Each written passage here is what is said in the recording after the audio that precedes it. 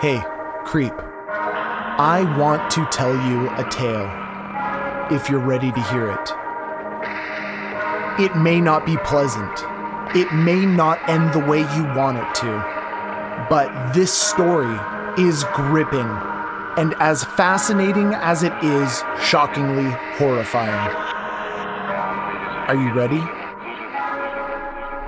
My name's Cole, and you're listening to Tales. It was Halloween 2012 when 24-year-old Rebekah Gay went missing in a small town in Michigan called Mount Pleasant.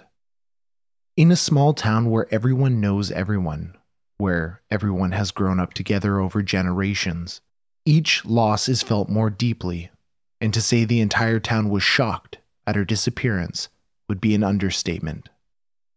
Rebekah Gay was a loving and caring mother to her son, 3-year-old Conway, and she'd just been promoted to head cashier at Goodwill, where she worked. Things were looking up in her life. Although she'd gotten pregnant unexpectedly, which set her back a few steps financially, it was good to see things improving, and her promotion was the first step in that. On that Halloween, when Rebekah went missing, the entirety of Isabella County was swarming with police, looking for any sign of her whereabouts, any sign that Rebekah was still alive, and where she might be. The pastor of their local congregation, Pastor John D. White, who was Rebekah Gay's mother's fiancé, asked the town to pray for her safe return. But unknown to anyone at that time, John D. White had all the answers. John D. White, the pastor at Rebekah's church and her mother's fiancé, had not always been a man of God. When he was younger, he served in the Navy, and upon leaving the Navy became a long-haul truck driver. He was living in Battle Creek, Michigan then, 22 years old and married. John's story really starts in 1980, when he invited his 17-year-old neighbor Teresa Etherton to his house. She followed him into the basement, and while she was turned away from him, John D. White attacked her, stabbing her 15 times and choking her.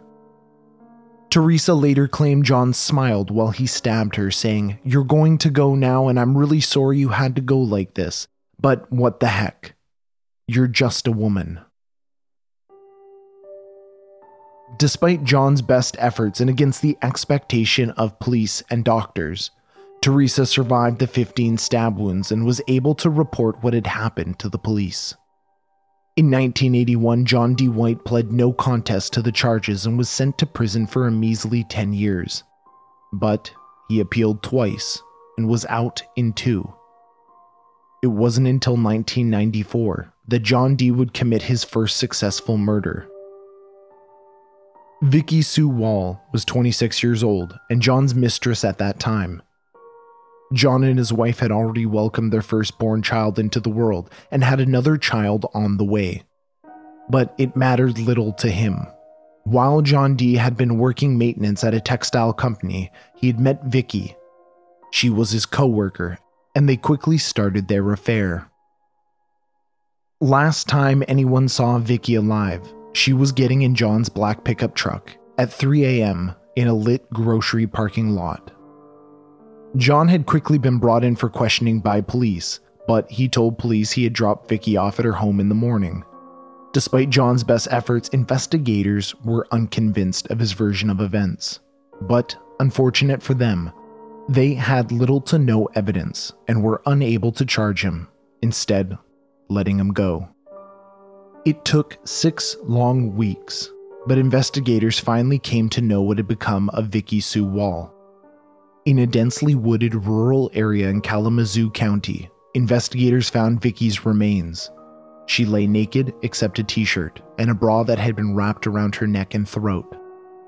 It was only 2 miles from the grocery store she had last been seen getting into John's black pickup truck, and her body was unfortunately beyond the point of being able to determine a cause of death due to the advanced and devastating decomposition that had already taken place.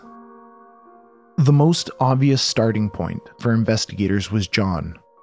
Police knew there were too many signs for it not to be him who was responsible for Vicky's death. John D. White's vehicle was searched, and blood was found in spots all over the vehicle. But besides that, there wasn't much evidence to assist police in securing a conviction. John D. White pled guilty to involuntary manslaughter and received 8 to 15 years for the death of Vicky. The running theory amongst investigators was that Vicky had pressured John D. about their affair, and out of fear of his wife finding out about his philandering, that he had murdered Vicky to keep his secret. At the sentencing, John claimed Vicky's death was a tragic accident, and that he had loved her. While John was in prison, though, he began to speak with a psychologist. That's when the depths of his depravity were finally vocalized, when they finally came to light. John fantasized not about what would be considered normal or healthy, but about violently murdering women and performing necrophilic acts with their corpses. Over the 12 years he was in prison, despite his admissions, he claimed to have found God, and that he was now a reformed man. And that brings us back to Rebekah Gay. On February 11, 2007, John D. White was released from prison and decided that now was the time that he would turn his life around. He was out of jail with a new lease on life, and if not now, then never. John moved into a trailer park in the small community of Mount Pleasant and eventually became a minister with the Christ Community Fellowship, which was, as I stated, the same church Rebekah attended along with her mother, Sally Gay, who was John's fiancée. His past transgressions and sins were no secret to the church congregation. They were well aware of his violent past, but all believed that he was now a religious man, and having found Christ, believed his sins to have been forgiven, and were affording him that opportunity to make amends for his past and the evil deeds within it. It would only take 5 years. 5 short years that John D. hid what and who he truly was from the people of Mount Pleasant. Or perhaps 5 years was the length John could trick himself into believing he'd actually changed. 5 years of lying to himself in the mirror every morning. He had been released from prison 5 years ago, and John D. White could no longer hide his violent nature and sexual deviance. It was the early morning of Halloween 2012, and John was already intoxicated, reeking of booze, and concentrating on each footstep. John made his way to Rebekah's trailer. Rebekah, who was his fiance's daughter. Rebekah, who had just been promoted to head cashier. Rebekah, who had a son who loved her very much, and a fiancé who she was looking forward to spending her life with. John stumbled over to Rebekah's trailer home, and whether he bust through the front door unannounced or was let in, the tragic result was the same. John attacked Rebekah, viciously smashing her in the head with a rubber mallet over and over until she had collapsed, crumpled on the ground. John strangled Rebekah with a zip tie. All the meanwhile, Rebekah's son Conway was only a few feet away in the next room. John had murdered Rebekah, ending her life with a zip tie around her neck and a rubber mallet, but that left John with a body which he had to dispose of. Just like he had done with Vicky, John didn't go far to dispose of the body. In this case, it was even closer to the scene of the crime, where he had traveled the full 2 miles with Vicky from the grocery store, where she'd last been seen alive. With Rebekah, he only traveled 1 mile, where he found a ditch and thoughtlessly and callously left her body there. John D. White then went back to Rebekah's trailer home and dressed her son Conway in his Halloween costume before dropping him off at his father's. And given that John D. White was Rebekah's mother's fiancé, nothing seemed too irregular about the arrangement. It wasn't until Rebekah's coworkers noticed her absence at work later that day and reported her missing that anyone began to worry. An investigation quickly took place, trying to locate Rebekah's whereabouts. John D. White asked everyone to pray for her, and the community of Mount Pleasant stood shocked that one of their own had just vanished.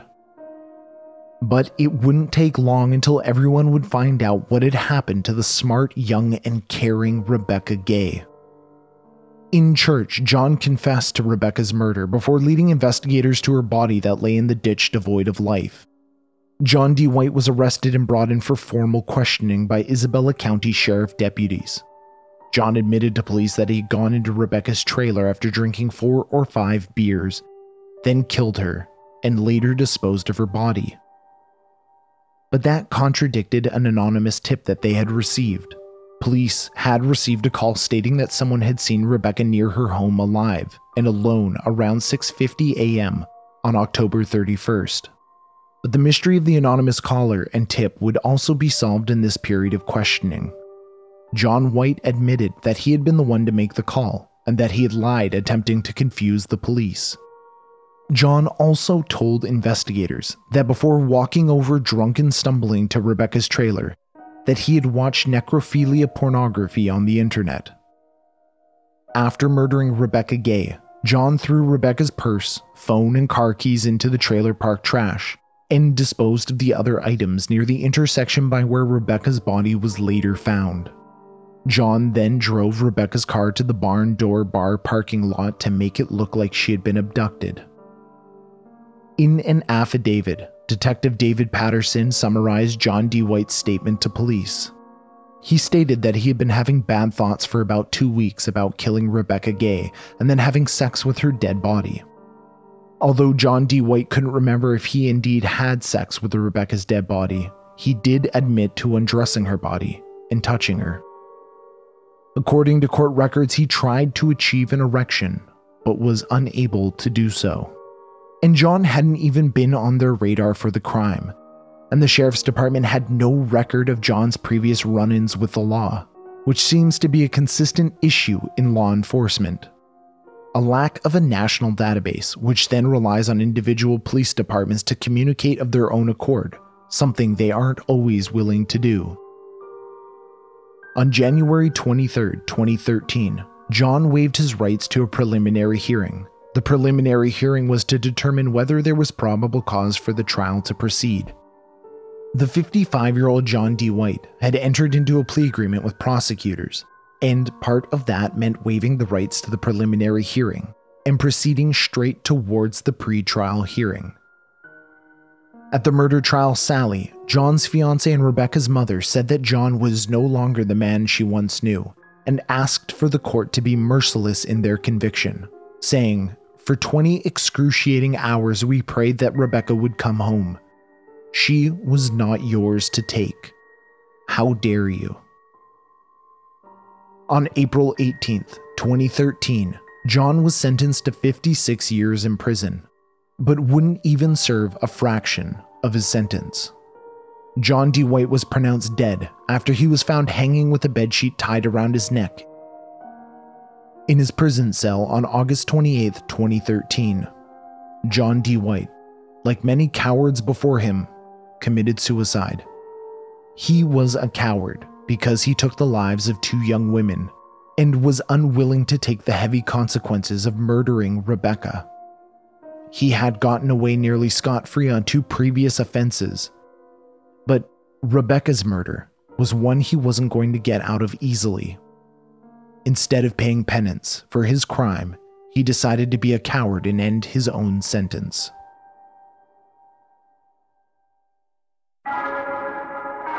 So, creeps, that brings us to the end of our tale. If you enjoyed this episode and want more, please consider becoming a Patreon member by visiting patreon.com/talesbycole, where we release a Patreon-exclusive podcast weekly for Patreon members generous enough to donate $5 or more. If you have some time on your hands, please consider leaving us a 5-star review on Apple Podcasts or wherever you listen to podcasts. They are so incredibly important in getting these stories out there. And even more importantly, every 5-star review gets me one step closer to moving out of my mother's basement. You can also join us on Facebook, Twitter, and Instagram by searching Tales by Cole. This episode was written and narrated by me, Cole Weavers, and sound production and editing by Matt Black. Remember, creeps, take care of one another, stay safe, and don't forget to lock the doors.